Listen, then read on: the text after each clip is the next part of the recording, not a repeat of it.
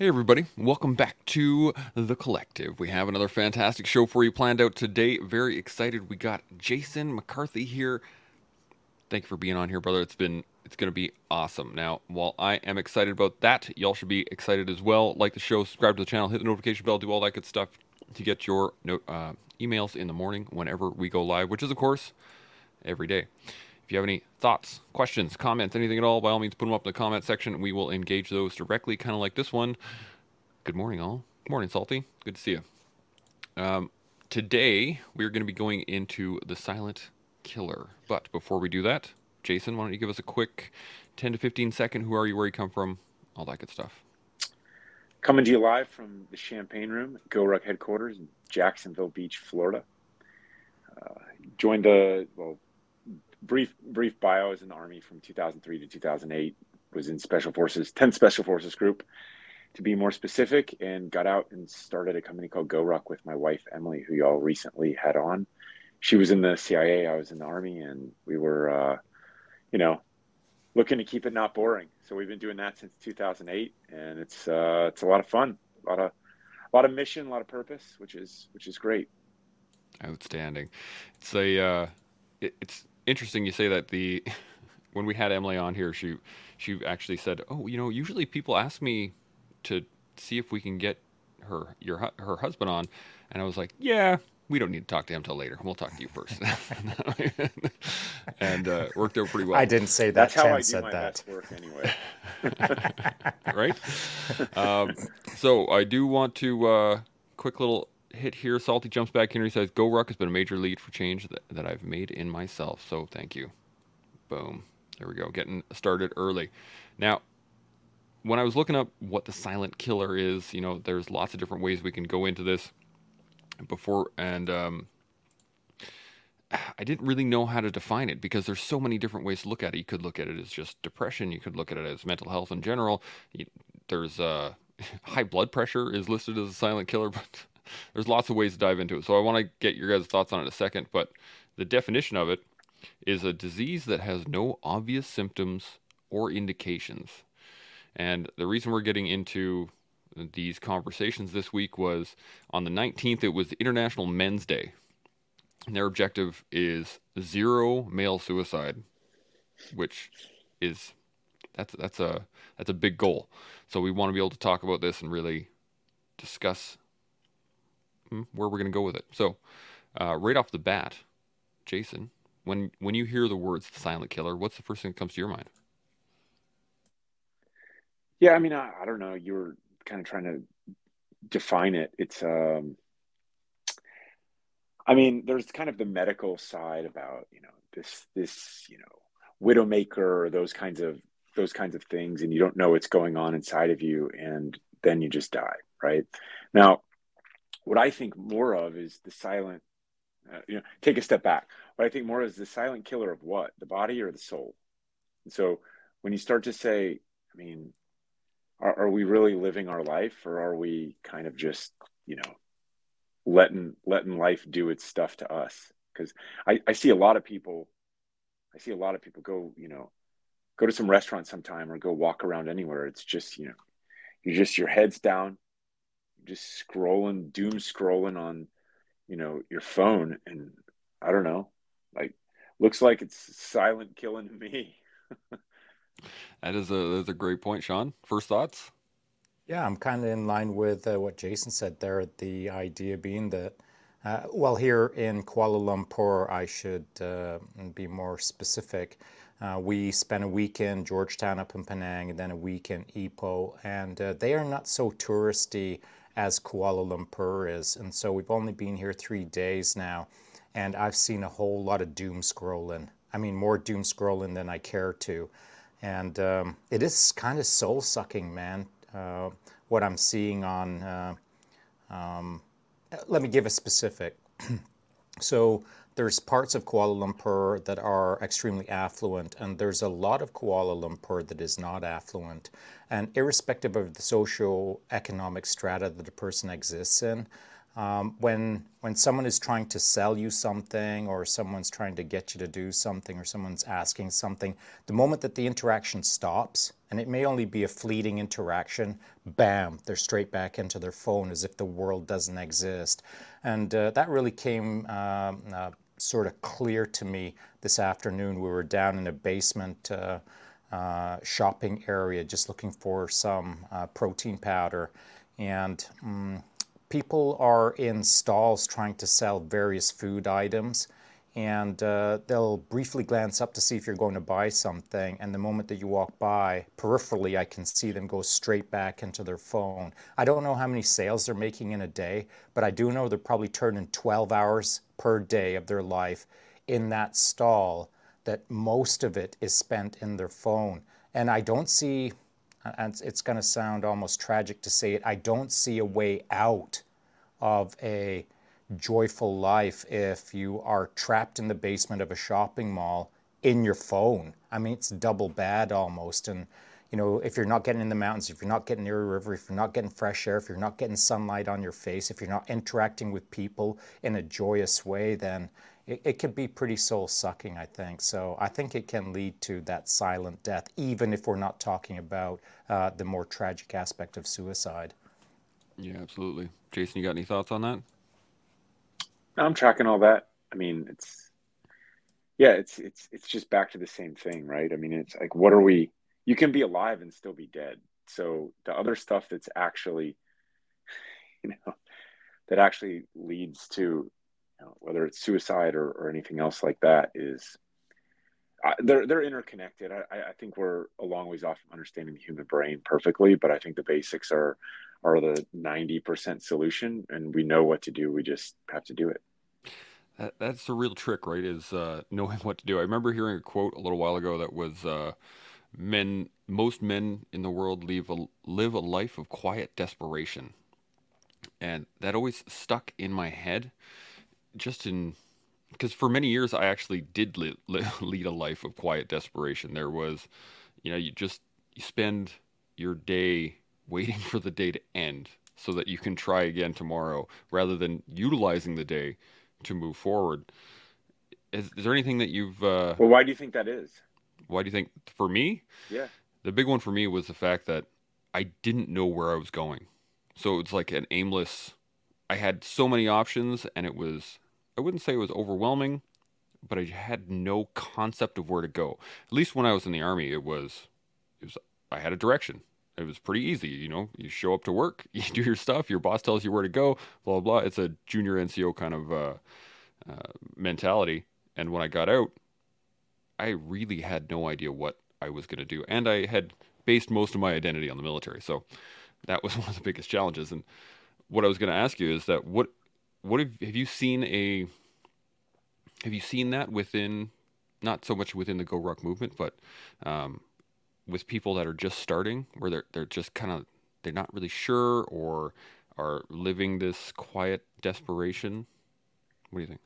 I mean, I think the biggest lie in all of this is the one we tell ourselves about how life's going to sometime be perfect, whether it's tomorrow or a year from now, or it's going to be, just not so messy, and the house is going to be organized, and it's all going to be perfect, and everything is just going to line up magically. And it's just not reality. I think we're all kind of trying to move forward day after day, and you have to take care of the big stuff on that long, messy, windy journey that you're on. And the big stuff is, how do you spend your time? How do you spend your resources? And are these on things that you believe in?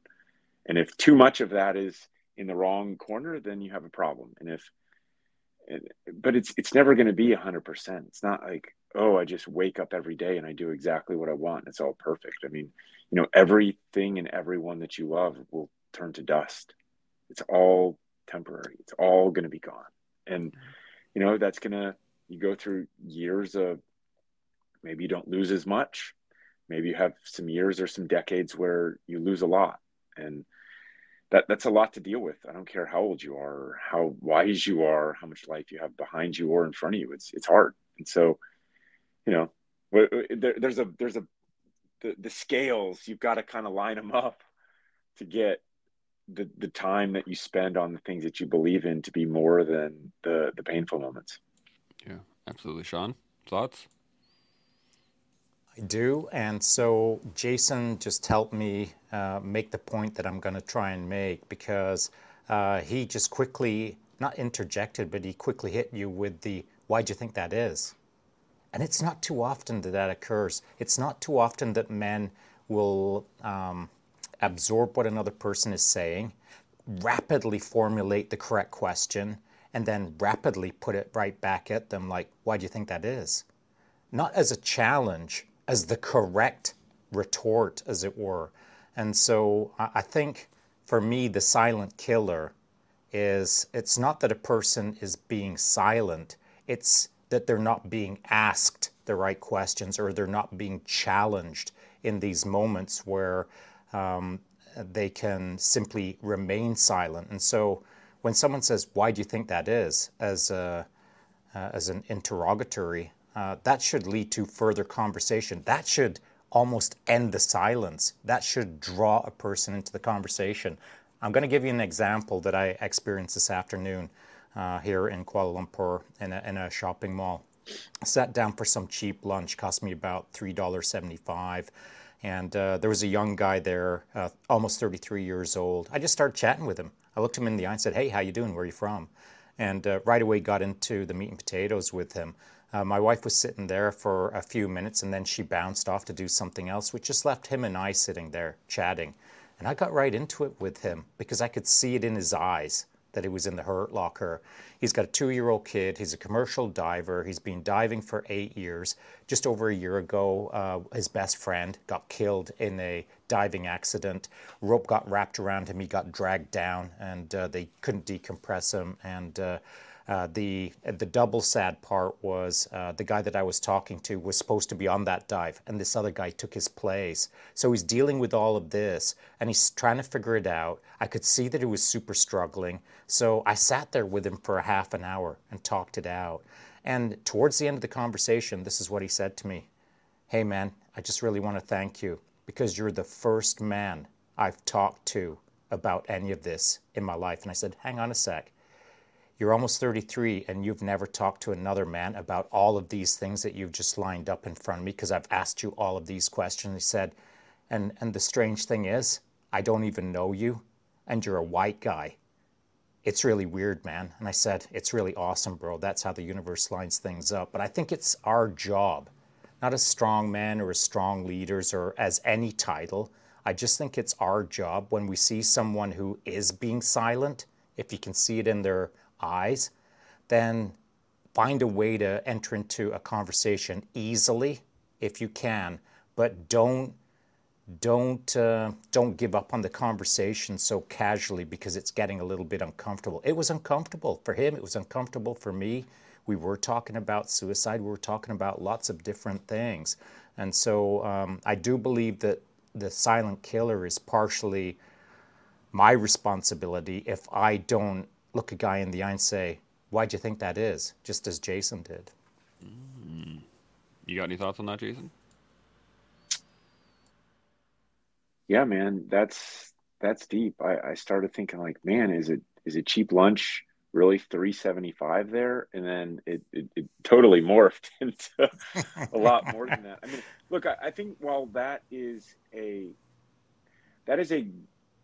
great way to kind of say that a connected society where people talk to each other the way that, in our idealized minds, people used to talk to each other, in the back of the plane, smoking and joking with what used to be called stewardesses, right? Playing cards and all this stuff, as my grandfathers would describe it. And my grandmother was a stewardess, and people just used to talk. And, I mean, what I keep thinking about is Fight Club. I mean, you're describing Fight Club, right? A single serving friend is oftentimes a much easier person to confide everything in. I think that is really important. What's more important even than that is to set up kind of communities of friendship or fellowship or whatever it might be that are consistent. Because guess what? This problem that surfaced over your 375 lunch, it's gonna come back. And who is someone willing to actually engage? And typically for me, it would be the people that I trust, that I spend time with, or that I go way back with. And so, I mean, physical fitness or working out together or doing something, going for a run or a ruck or whatever it might be. We toss sandbags in my driveway on the weekends. I mean, it goes back to my time in the Army. I mean, that was foundational. It's where kind of the barriers go away. So I think if you want to go more upstream, it's how do you break down barriers that allow people to talk in a consistent fashion, because keeping everything bottled up is certainly not the solution. Yeah, I could not agree more. The thing I wrote down here actually was holding each other accountable. And to a point, that's what Sean was doing, was holding this guy accountable to his own thoughts, to his own decisions, to his own beliefs. And I'm wondering, if do you think that being held accountable almost has a negative connotation, like you're doing something wrong, so you have to be held accountable for it, versus really just accountability is, at least from the discussion that I've picked up so far, is the fact that it's just being held, putting your own decisions in front of you, and like, well, our society glamorizes the individual at almost all. I mean, go look at the movies, the sports, even on team sports. You know, there's the individual is prized, whether it's Messi or Jordan or whatever. I mean, that's what the media covers, and it's a great story. It's easier to I guess dream about being Jordan making that shot against the Utah Jazz to win his sixth championship than it is to envision yourself, you know, for a million hours with a team of people that ebbs and flows, and you have to kind of fit into all of them and still be great within that context. And the Army is not about the individual at all. And so, you know, there's just the accountability of, yeah, I mean, it works. It works to say, you need to do this because it's not about you. You need to do this because it's about something bigger than you. And when you solve problems like that, what ends up happening is you solve your own problems much better. It's this weird thing where the more you focus on yourself all day long, I think a lot of people are just in their heads all day long. Me. And it gets really like, man, I've been through a couple phases in life where that's what it was. And it's exhausting and depressing and all of the above. And so how do you kind of get out of that is to focus less on me. And that's kind of the Army, which is are these great teams. And then you look at, you know, whether it's, let's call it Michael Jordan, Chicago Bulls, great teams, right? yeah, You know, absolutely. I'm not sure that the journey is all that different to be a great teammate. You first have to be a great individual. So there is that, but then you have to submit to the team, you know, and it just all gets confused now with everyone's a blogger, everyone's got their own account, everyone's got their opinions, which they value greatly, and you know those worlds are clashing pretty hard all over the place, and it's toxic for people's brains, and that's not very fun. And once you wake up every day and you got a bunch of toxicity floating around swimming around your brain, I should say, it's exhausting. Exhausting is a great word for that. I like it. Sean, you got any thoughts? Well, first things first, I got to say that I'm at 60, I'm old enough to have stood up in the big bubble behind the 747 on a Ward Air jet trying to hold my drink with the stewardess and not spill it on her or spill it on me for the entire flight. So I Yeah. totally hear what you're saying. While everyone's smoking and joking, I mean, I was right in the mix for sure. I think that you're right. I was probably that guy as well, 2 or 3 times, you know, where I lost sight of my way and I wasn't focused on the larger team around me. I was just trying to find out who I was. And I think that maybe part of life is this ebb and flow of you got to figure yourself out, and then you got to figure yourself out in the team, and then you got to figure yourself out, and then you got to figure yourself out in the team. Maybe there's a couple of iterations there where you can kind of nail it, for me anyway, where you got to kind of nail it down and figure out eventually that there's no point in doing the loop over and over again. The I don't want to be too glib with it, but the higher calling or just trying to be of more service actually serves yourself by serving others. And I generally speaking, that's kind of why we started the collective, was to try to serve our fellow man, or focus on human betterment by having rad guests on who've got a lot more wisdom than Chance and I do, and have these conversations so that we gain from it, but also our guests, our demographic gains from it, because we're not making any money from it. We're not selling T-shirts for it. We're just genuinely trying to volunteer our time while just trying to make the world around us a better place. And I think now we're coming up on around 325 podcasts so far this year, and the evolution of, just for myself, I feel like I'm a better man for it. But I know that some of the people around me have benefited from me doing this, and so I think that it doesn't have to be binary where it's all about me or it's all about the team. Just as you said, Jason, by focusing on a bigger group, you tend to gain from it yourself. Yeah, absolutely. Now, I have a couple comments here, and then I have a question for you guys, but I just want to hit on these real quick before we keep going. He says, Salty jumps in. He says, I think it's along the lines of, you fall to your own apathy if you don't pick a direction and build the skills and capabilities to support that greater goal, which I really like the idea of falling to your own apathy. That's a great line.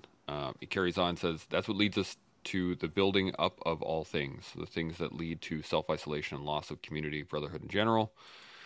And then he carries on with, it's not just holding people accountable.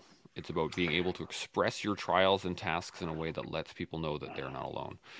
Which leads into my question, is that finding a team, like with the military, it's pretty easy, right? You get assigned your team. There's no, you don't have to find it at all. But once you leave the military, or people that have never been in service, finding that team is a challenge. That's not an easy thing for a lot of people to do. And I say that in terms of me. I think it is actually. It is, yeah. Yeah. How do you figure? Okay, so what do you like to do? Give me 3 things you like to do. I like to do jiu-jitsu. I like to throw my ruck on and go for long walks, and I really like to hunt. Okay. Do you know anybody else that likes to do those things? Yes, I do. Okay. So how do you define a team again? I would define a team as a group of people working towards one goal in general. A group, or two or more, whatever it might be, right? Battle buddy. You plus one is a team. That's a fire team where I came from, right? You know, when you must. And so if you have a bias for inactivity, you will sit and wonder about what you could be doing with your life.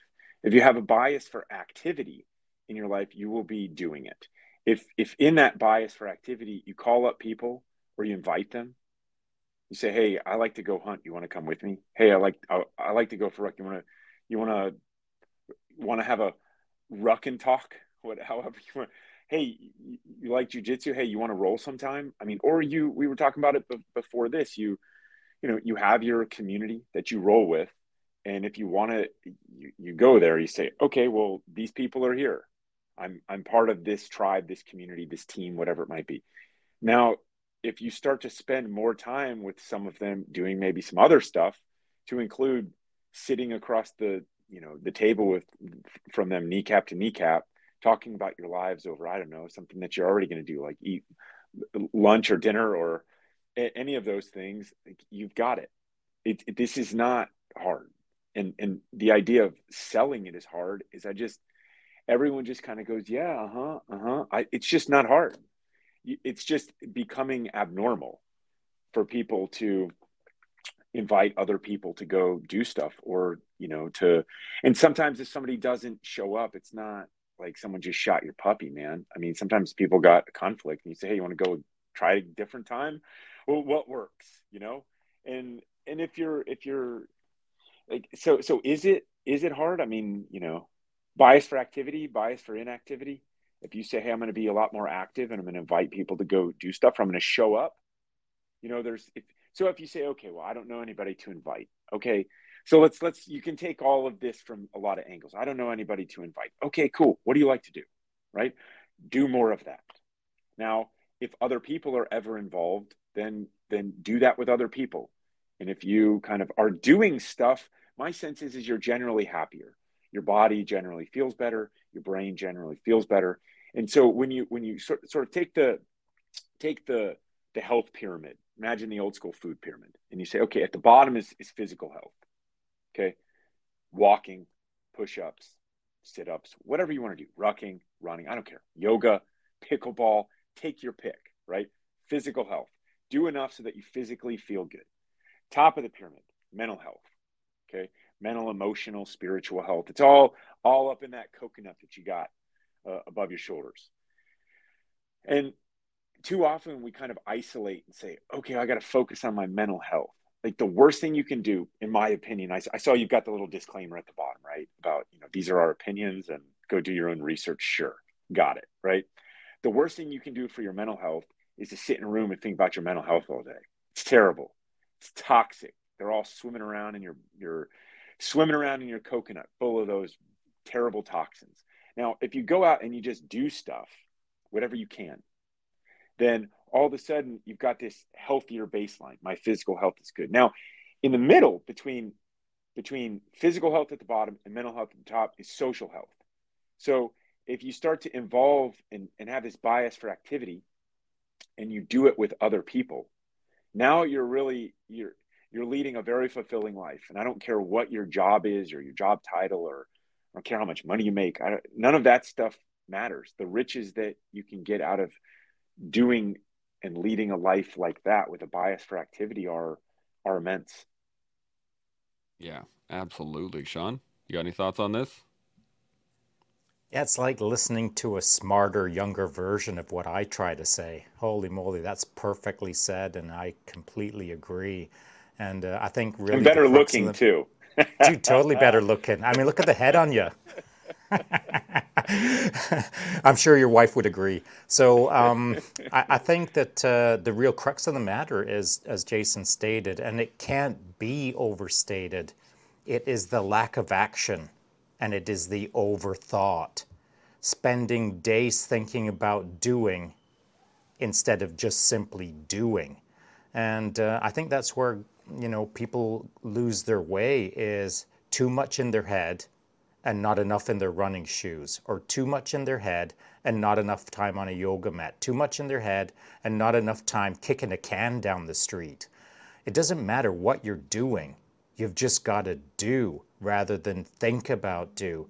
And so, Jason, I'm curious, and again, to your other point, it's super duper easy to find a team.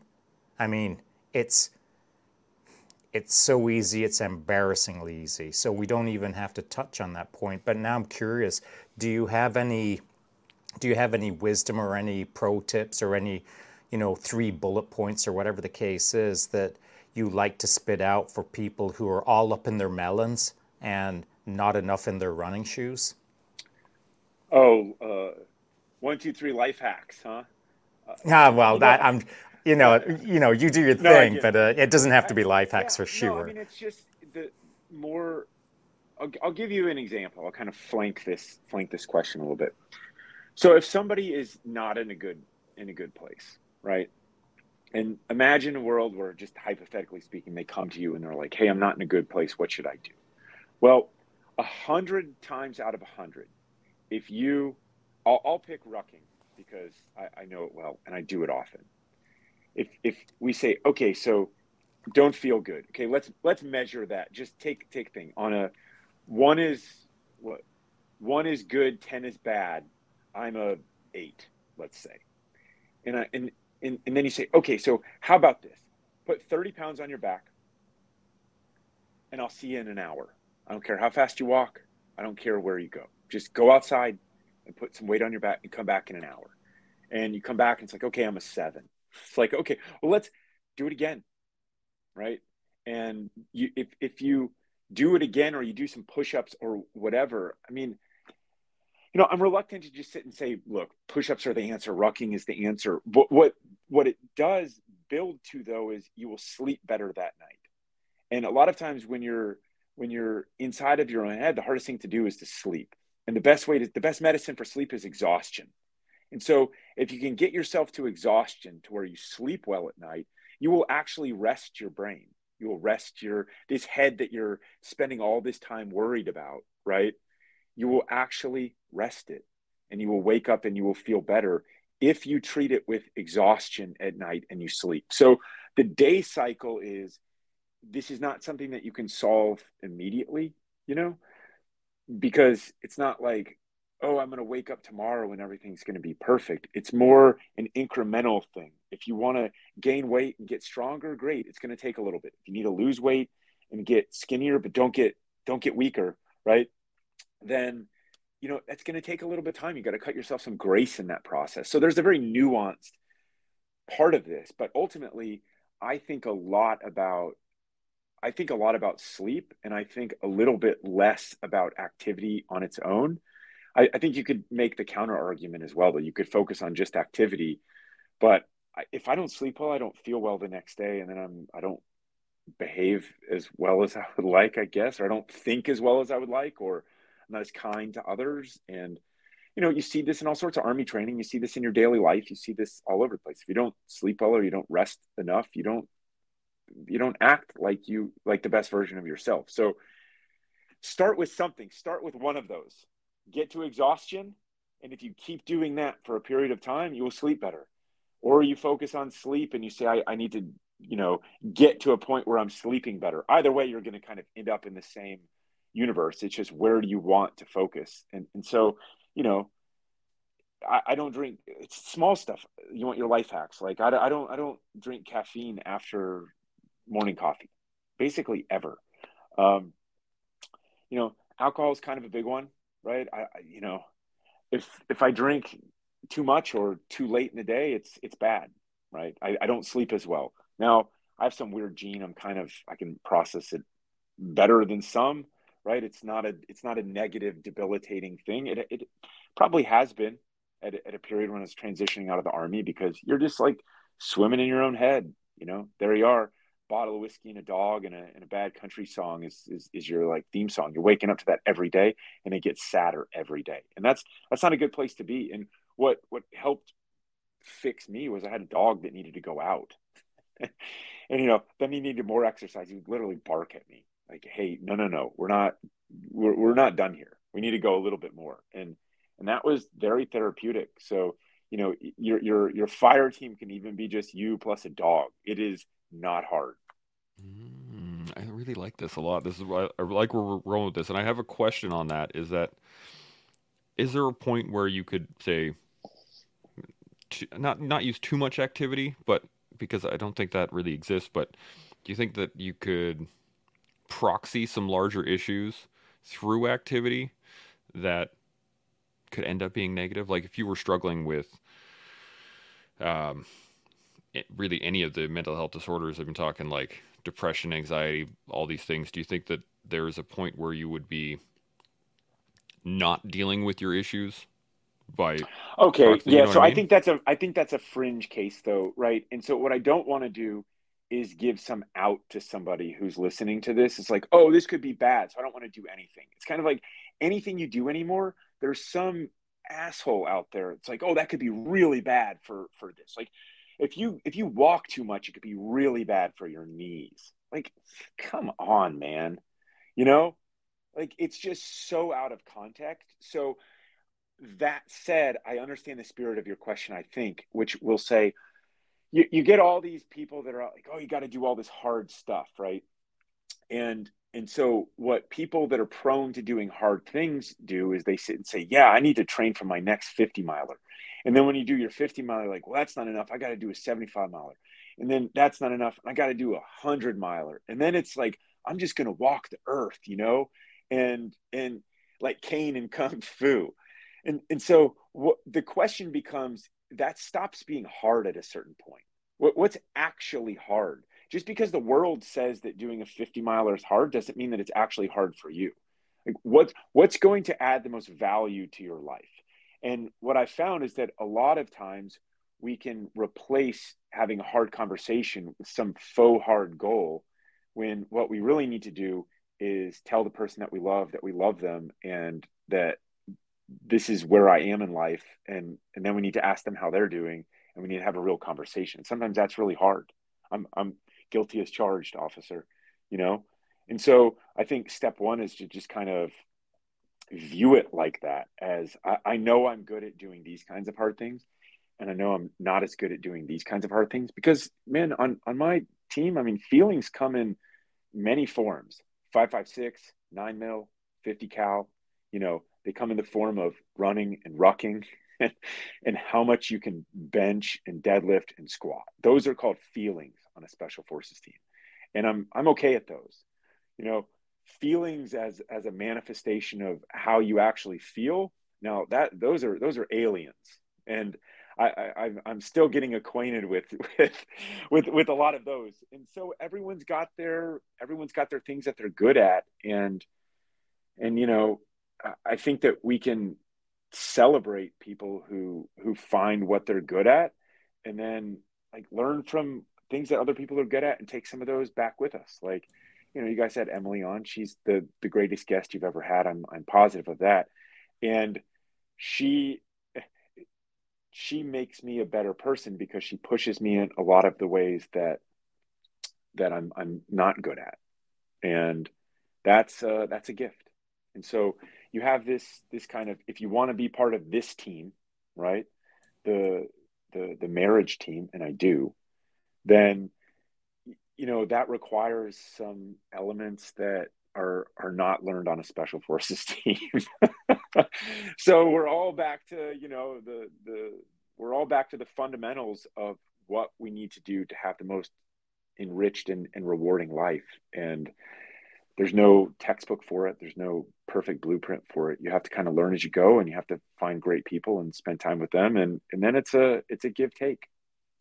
You're trying to tell me there's no one size fits all thing that we can just give the answer to the universe to people? Come on now. Yeah, No, but Sean. there are lots of things you can baseline a enormous percentage of how to lead a healthy and rewarding life. And it's what do you like to do? Do more of that. Be physically active. Find other people that like to do what you like to do, and do more of that with them.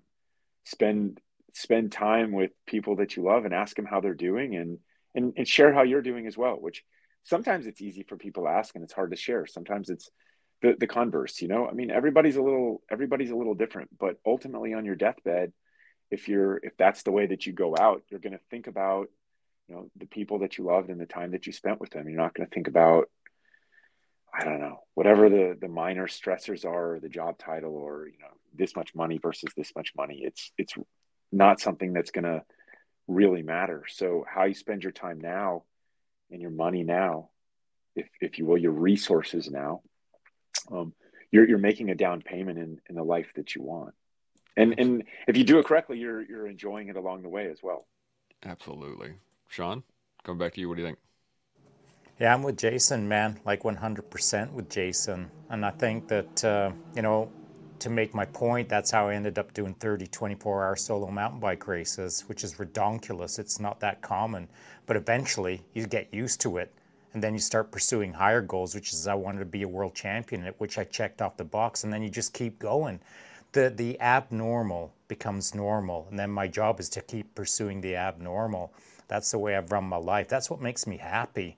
And also to Jason's point, like when I was in Tier 1, I was taught to do a bunch of things, but what I wasn't taught to do was sit around the campfire and sing Kumbaya and hold hands. It's just not what I was taught. It's more lethal to me than ducking bullets. So I think that my wife is probably a little bit of a savior of mine, in the sense of all the stuff that I'm not good at, she's really good at. And she kind of squares me up in the areas that I'm not as strong at. And so she kind of props me up in all of these, matters of sensitivity, which I've never been particularly good at, but I'm trying to get better at. And so I've learned more from her than she's learned from me. And I think that's, to Jason's point, that's key. It doesn't matter what you choose in life. It doesn't matter what you're good at. Go start doing that, and also do some of the things that you're really crappy at. And if you can't do it by yourself, then go find a partner, or go find a team, a ruck buddy, whatever the case is. Get involved with someone who can fill the gaps that you suck at, because everyone's got something that they're going to be good at, and everyone's got something that they're like lame at. So figure it out and hook up with someone who can prop you up a little bit. Yeah, now I have just a quick question on this. Is that you mentioned earlier, Jason, the you do hard things and then you look for that next hard thing and that next hard thing, and that can become a bit of a depending on what is hard. Sean called me out on this a little while ago. I was I'd been doing jujitsu for 5 6 years at that point, and or 4 or 5 years anyway. Uh, and he was like, I was like, yeah, I do hard things. I go to jujitsu regularly. I put myself in that position. It's not great. And he's like, but you've been doing it for years, so it's not hard anymore, right? That's it. That's your norm. So where do we? I guess how do we get people to realize that that is a norm? If they do, I don't know, that routine as it might be a norm, but I think there's it's great to dedicate yourself to something and truly push towards a mastery of that. It's just I think to kind of bridge that is it's also good to find humility. I think you find a lot of humility on the jujitsu mat, no matter where you are. It's about who you're rolling with. And so you can also get that from trying new things. And, it's like Emily she started surfing a few years ago and started from not knowing how to surf at all. And it's been really inspiring to watch her. I mean, she's a really, really good athlete growing up. She's good at everything. And but to start from I can't stand up on a surfboard to now she's doing great. It's there. That's a lot of journey that you have to go through. So look, you know, I think it's important to maintain humility. And I think that no matter who you are, if you surround yourself with people that don't keep you in check, it will go off the rails.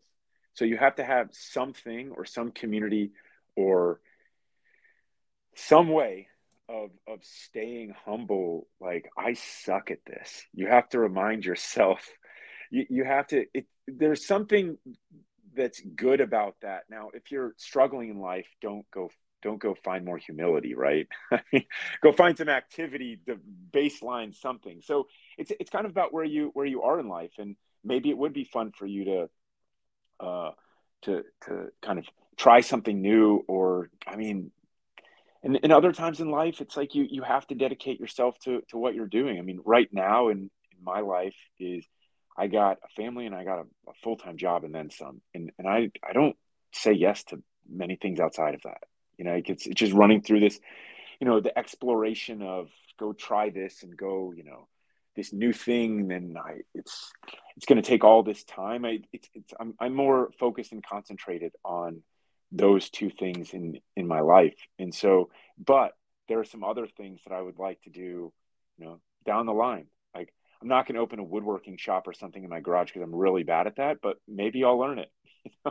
Who knows, right? But it would be fun to do that. And right now, the timing's bad for me, so it's kind of we can all cut ourselves a little bit of grace in that process too. I think the bigger thing to come back to your example about, well, you're used to that is it still serving the value that you need out of your life? Are you still in some, are you enjoying the journey? Is it, or enjoyment can be the wrong word. Is it a rewarding path that you're on? And if not, then, you can kind of lead a self-examined life and try to figure out why not, or try to find some different or additional inputs into your life in the form of other people or other stimuli or whatever it might be. And there's no harm in that. I really like the word rewarding. That's a great word for it. Sean, you got any thoughts? Yeah, just for the record, I think I said go find something that makes you uncomfortable, like tie on a new white belt in a new Yes, you're right. thing. And let's call it woodworking, to Jason's point, or let's call it starting a live chat podcast every single day of the year. Something that like is super duper uncomfortable, that you're not only facing some adversity, but you're learning more about yourself internally and the larger world wrapped around you. So it's less about, whether you can smash on the BJJ mats or not. I've been smashing for 8 years and I'm reasonably comfortable, but I need to tie white belts on in some things every once in a while that make me feel like I need to grow into a different version of myself. Not like Dr. Jekyll and Mr. Hyde, but, just challenge myself with a new trajectory that makes me feel uncomfortable. I I, I I'm actually, Jason, you got any other thoughts on that? Because I want to come back to a point that you made a little bit earlier, but just Go give ahead. you a chance. Okay, so I like the idea you were talking about sleep being like a cornerstone, and if you are having trouble sleeping, activity is a great thing, and it brought to mind the concept of forced rest and creating a position in your life that you are required to rest, like physically rest. And I mean, we all know what forced rest is, but for those that don't, it within the military there are points in time where you have to get people to sleep. You can't, uh, or not just sleep, but actually like rest for a period of time prior a to an operation or prior to going outside the wire doing whatever. Um, and I'm wondering, do you think that that's something that should be applied into uh, everyday life? Like, work hard, do activity, but then give yourself a period of forced rest, like put the phone down, um, rack out when at a particular time so that it is a period that is just for you. What do you think? I mean, I think I missed that class in the Army. There was sort of a bravado around how little sleep you got and how little sleep you needed in order to still function. And I think it's exhaustion was the only thing that any ever got it. I mean, sure, there was different sleep cycles when we were deployed and all of that stuff. I mean, it's baked in, but there's a lot of stimulants, call it caffeine or call it dip or call it whatever it might be to kind of keep you're up and then you're down and you're up and you're down. You have radio watch. It's however many hours overnight. I remember just we had a small little gym down there, radio watch, and all I'm doing is just pumping iron, getting jacked and stuff, right? And you've got protein powder all over the place. Anyway, I could digress into that type of thing. I mean, I don't know. I don't like the idea of forced anything to my ears anyway. I hear that, I'm like, ooh, that doesn't don't tell me what to do, you know, sort of turning into that mode. I just go back to exhaustion is the best medicine. And if you have that, it'll kind of take care of itself over the long haul. Now, day one is this, day two is this. It can ebb and flow with anything, but exhaustion is sort of the best for me. And yes, if you could come in and you could say, okay, so from this time to this time, you need to, shut your phone off and you need to sit and meditate in a cold, dark room. And then you need to journal and then you need to do all this stuff. It can turn a bit too prescriptive, or you need to work on your breath stuff. By the way, all this stuff I find super interesting. So all the woo woo stuff, I think there's a piece of that I really enjoy kind of exploring. I didn't grow up around it and I haven't, turned it into I don't have a 97 step morning or anything. And it's kind of just try to get the big stuff right and work around it. I like it. I like that. Sean, thoughts? Precisely how I feel. That is exactly how I feel. Don't ever tell me what I'm supposed to do, and don't ever tell me what I can't do, because I'll do quite the opposite. And so if someone puts force rest on me, forget about it. I'm going to double down. But that's the way I am, because I know myself. That's the way I am, and I'm good with that. But not everyone's like me. Not everyone's like Jason. There's a bunch of us that are like this, but there's a whole pile of other people that aren't. And so I'm just going to use a great example, a realistic example from today. I'm not sure my wife will be too keen to that I'll be throwing this out, but the hotel that we're staying in, she put her yogurt in the fridge overnight and then had some yogurt before she went for a morning run this morning.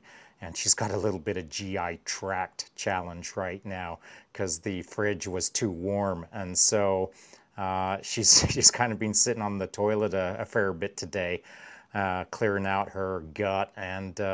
And we've been going pretty hard here in Malaysia for the last 2 weeks, hot, humid. She's been running a lot, getting ready for the Singapore Marathon coming up here on December 3rd. And so she said, hey, how do you feel about going to see a movie? You can just chillax, let the central nervous system relax a little bit and cool and watch a movie and just relax. And I said, okay, yeah, let's do that. And it was freaking Hunger Games, man, the new Hunger Games. I don't know, Hunger Games, Snakes and Birds or whatever. I forget the name of the title of the movie.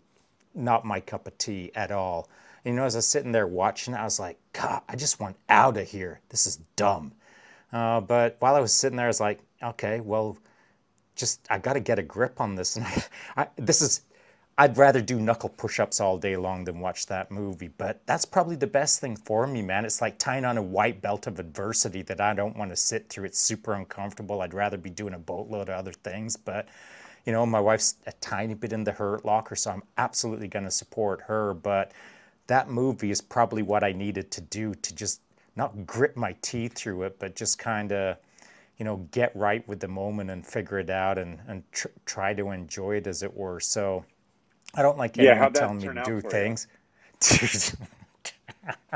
I don't even want to say, but I think the reality is we just, we got to figure these kind of things out so that, every time a challenge comes up, you got to face it head on. And I like to smash the problems. I don't like to kick it back and watch Game of Thrones 97 times. So life is too short to waste on kind of worthless movies like that. But there's a time and place for it. And when you're doing a thing that you don't want to do, you got to find a way to do it and kind of try to enjoy it. So for what it's worth, that's first off, don't eat yogurt before a run. Second off, bam. the right time and place for anything like that is when your wife tells you that that's what you're doing. Those are the 100%. two. Those are the two There it takeaways is. from that. Yeah. Make sure that the fridge is plugged in when you put the yogurt in. This is, I got a couple comments here that I want to touch on. Very similar. Winterstorm says, "Belated morning, good to see you, buddy." And then Salty jumps in and says, "It's a balance, not a time or location." I think this is key. And he says, "Anchor yourself in the actions, but allow for flow to get them in." And this is again critical. I think in my mind is that, as you said earlier, Jason, if you let things get dogmatic, then it becomes a bit of an issue. Whereas, if you ruck every day at a particular time, no matter what happens, that is a good thing, builds consistency, but there's a point where you need to kind of let that go and let it flow a bit so that you can maybe do it in the morning, maybe do it in the evening, maybe do it in the afternoon, but you're still getting it in. Do you think that's an important concept, is to be able to I think allow it's about the for... totality of your how you dealing with life. I mean, I don't want to talk people out of going to the same CrossFit class every day at the same time. Some people need structure and routine, and that's fine. I mean, PT for us started at a specific time in the Army, and it helped every single person that did it sleep better that night. And so, yeah, there's a fluidity to it, and that's fine. I mean, if this were not a live recording and we were just chatting, I'd probably have 45 pounds on my back. I'd be walking around the neighborhood, and that works for me. And I get that in when I can. That's kind of different than, I'm not looking for a lot of personal growth out of 45 pounds on my back outside taking phone calls. I'm looking for a baseline of physical health and activity that's going to help me have I will sleep better. If I sleep better, I'll feel better tomorrow. And I will be a kinder, better version of myself than if I stay up all night and, pretend like I can eat nails and just keep going. So growth happens on the fringes, but we still need to baseline that health pyramid with physical activity. We're animals, and animals need exercise. We know this about kids. We know this about dogs, and we forget it about ourselves. Yeah, absolutely. Sean, you got any points to add on that? Nope. I've got absolutely nothing to add to that. That's 100% legit. Right on. Well, I don't have a whole lot of other questions here. I do appreciate the conversation. It has been really fantastic. We're actually almost at time here too, so that was surprising. That hour went by fast. I have just a quick. Are there any final thoughts on anything at all that we've gone over so far, on dealing with, I guess, the silent killer of quiet desperation? Jason, anything still bubbling up in the back of your brain? Do more, think less. Invite people along for the journey. Bam. Brevity. I like it. Sean, any final thoughts? ×2. There we go. Doubling down on the brevity. I like it. Well, again, I really do appreciate the conversation. This has been awesome. I think that I know for myself, the one thing I picked up out of this is that I need to get out more. And I'm going to start today, so it's going to be great. So I hope for everybody that's So what watching, are you going to do today? I'm going to go. Good man. That's good. Yeah, good. Hold me accountable. I'm going to go for a walk today. I got a broken toe, but I'm going to go for a long walk and see how far. I don't even know how far I'm going to go, but I'm just going to get out there and start walking. How long, like what would be the minimum amount of time or distance that you would go on your long walk for? I would say at least an hour. Okay, if not more. that's good. Outside? Oh, yeah. Okay. Yeah. Good. How many times this week do you think you'll do that? Well, right now, I'm going to do it today, and tomorrow I'm going to see what happens. Okay, take it day by day, huh? Yeah. Well, I got... Dude, you're making my life so good right now. You're making my life so easy right now. This is literally what I do with Chance every week. Dude, you are the man. This is awesome. I'm a day-to-day kind of dude right now, but How many push-ups can you do in 2 minutes? In 2 minutes? I haven't even tried in a while, but I would say not many. Jason, come back. For all things good in the world, come back again, please. Yeah. This is great. I love it. I'm thinking about it in 2 minutes. I don't know. I'd probably be around 50 or 60. Probably not much. Maybe 90 or 100, but until you do it, you'll never know. Bam! Dude, you've got to right? come back. This is killer. I got to separate. I know this playbook, man. Dude, all day long. This is my playbook as well. All day long. I love it. I got lots of excuses, but that doesn't stop me from doing the things that I really want to do. And I'm still doing jiu-jitsu. I'm still being active. I'm still keeping my kids moving around. I just don't have the extra stuff. I don't have a direction on it.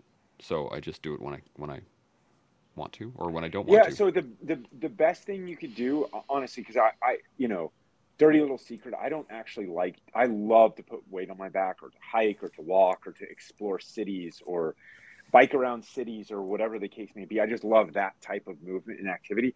I don't enjoy time in a gym. I don't enjoy lifting weights. I don't enjoy any of that. But I work out in my driveways on the weekends because everybody shows up. And, it's like 30 minutes of pushing sandbags around. And then, at the end of it, we drink a couple beers and talk about our lives. It's great, right? Sometimes it's an hour, and we do that Saturday and Sunday. Occasionally other stuff will pop up, but you need a battle buddy, man. So all these questions you're asking, like, you need to kind of put it into action. And, all these other things that you got in your life. I mean, people always lead with this idea, because I get it a lot. It's like, oh, you must be so busy. And I don't know. I feel like that is about the laziest thing that anybody could say to any other person, right? Because if they say, yeah, I'm so busy, right? Like, is that supposed to make me think that that's a good thing or a bad thing? Because I don't view my life in terms of, oh, I'm so busy, right? Imagine when you start to walk around with that in your head, like, I'm so busy. Well, then you have kids, and your kids start to pick up on that. You're like, man, my dad, he's really busy, right? And then they're 25 and they're in therapy, and they're like, man, my dad was just always really busy, And so you get into this world of, you can make the time for whatever you want to make the time for. If you don't like to do it, but it's good, jiu-jitsu is a great thing, man. And it's awesome that you're rolling. If there's another way to do stuff with other people, that's fun too, right? If it's go for a walk, or bike outside. I mean, the only downside really to jiu-jitsu is it's indoors. So you would love to see something outside that's kind of baked into a calendar, which I'm obviously slave to, since Emily was like, oh, how did that all, like, Emily just put on my calendar. Like, that's the easiest way to get me to show up to something, right? And you can be right or you can be married, and I choose to be married. So of course she has full access to my calendar to do with as she sees fit, But it's like, put something to where you just got a buddy, and if they have to miss a week, that's okay. If you have to miss a week, that's okay. But it's kind of there and you enjoy the time with that person and you happen to be doing, you fill in the blank. That's the fun part. It doesn't really matter what you're doing, but you can do something that is accessible and fun for both of you. Absolutely. Well, I can't thank you enough for the Dude, conversation. This has been legendary. awesome. Right? Freaking legendary. Yeah, this is fantastic. Enjoy your hour-long walk today, and take it And as tomorrow. it comes, tomorrow, and you know what?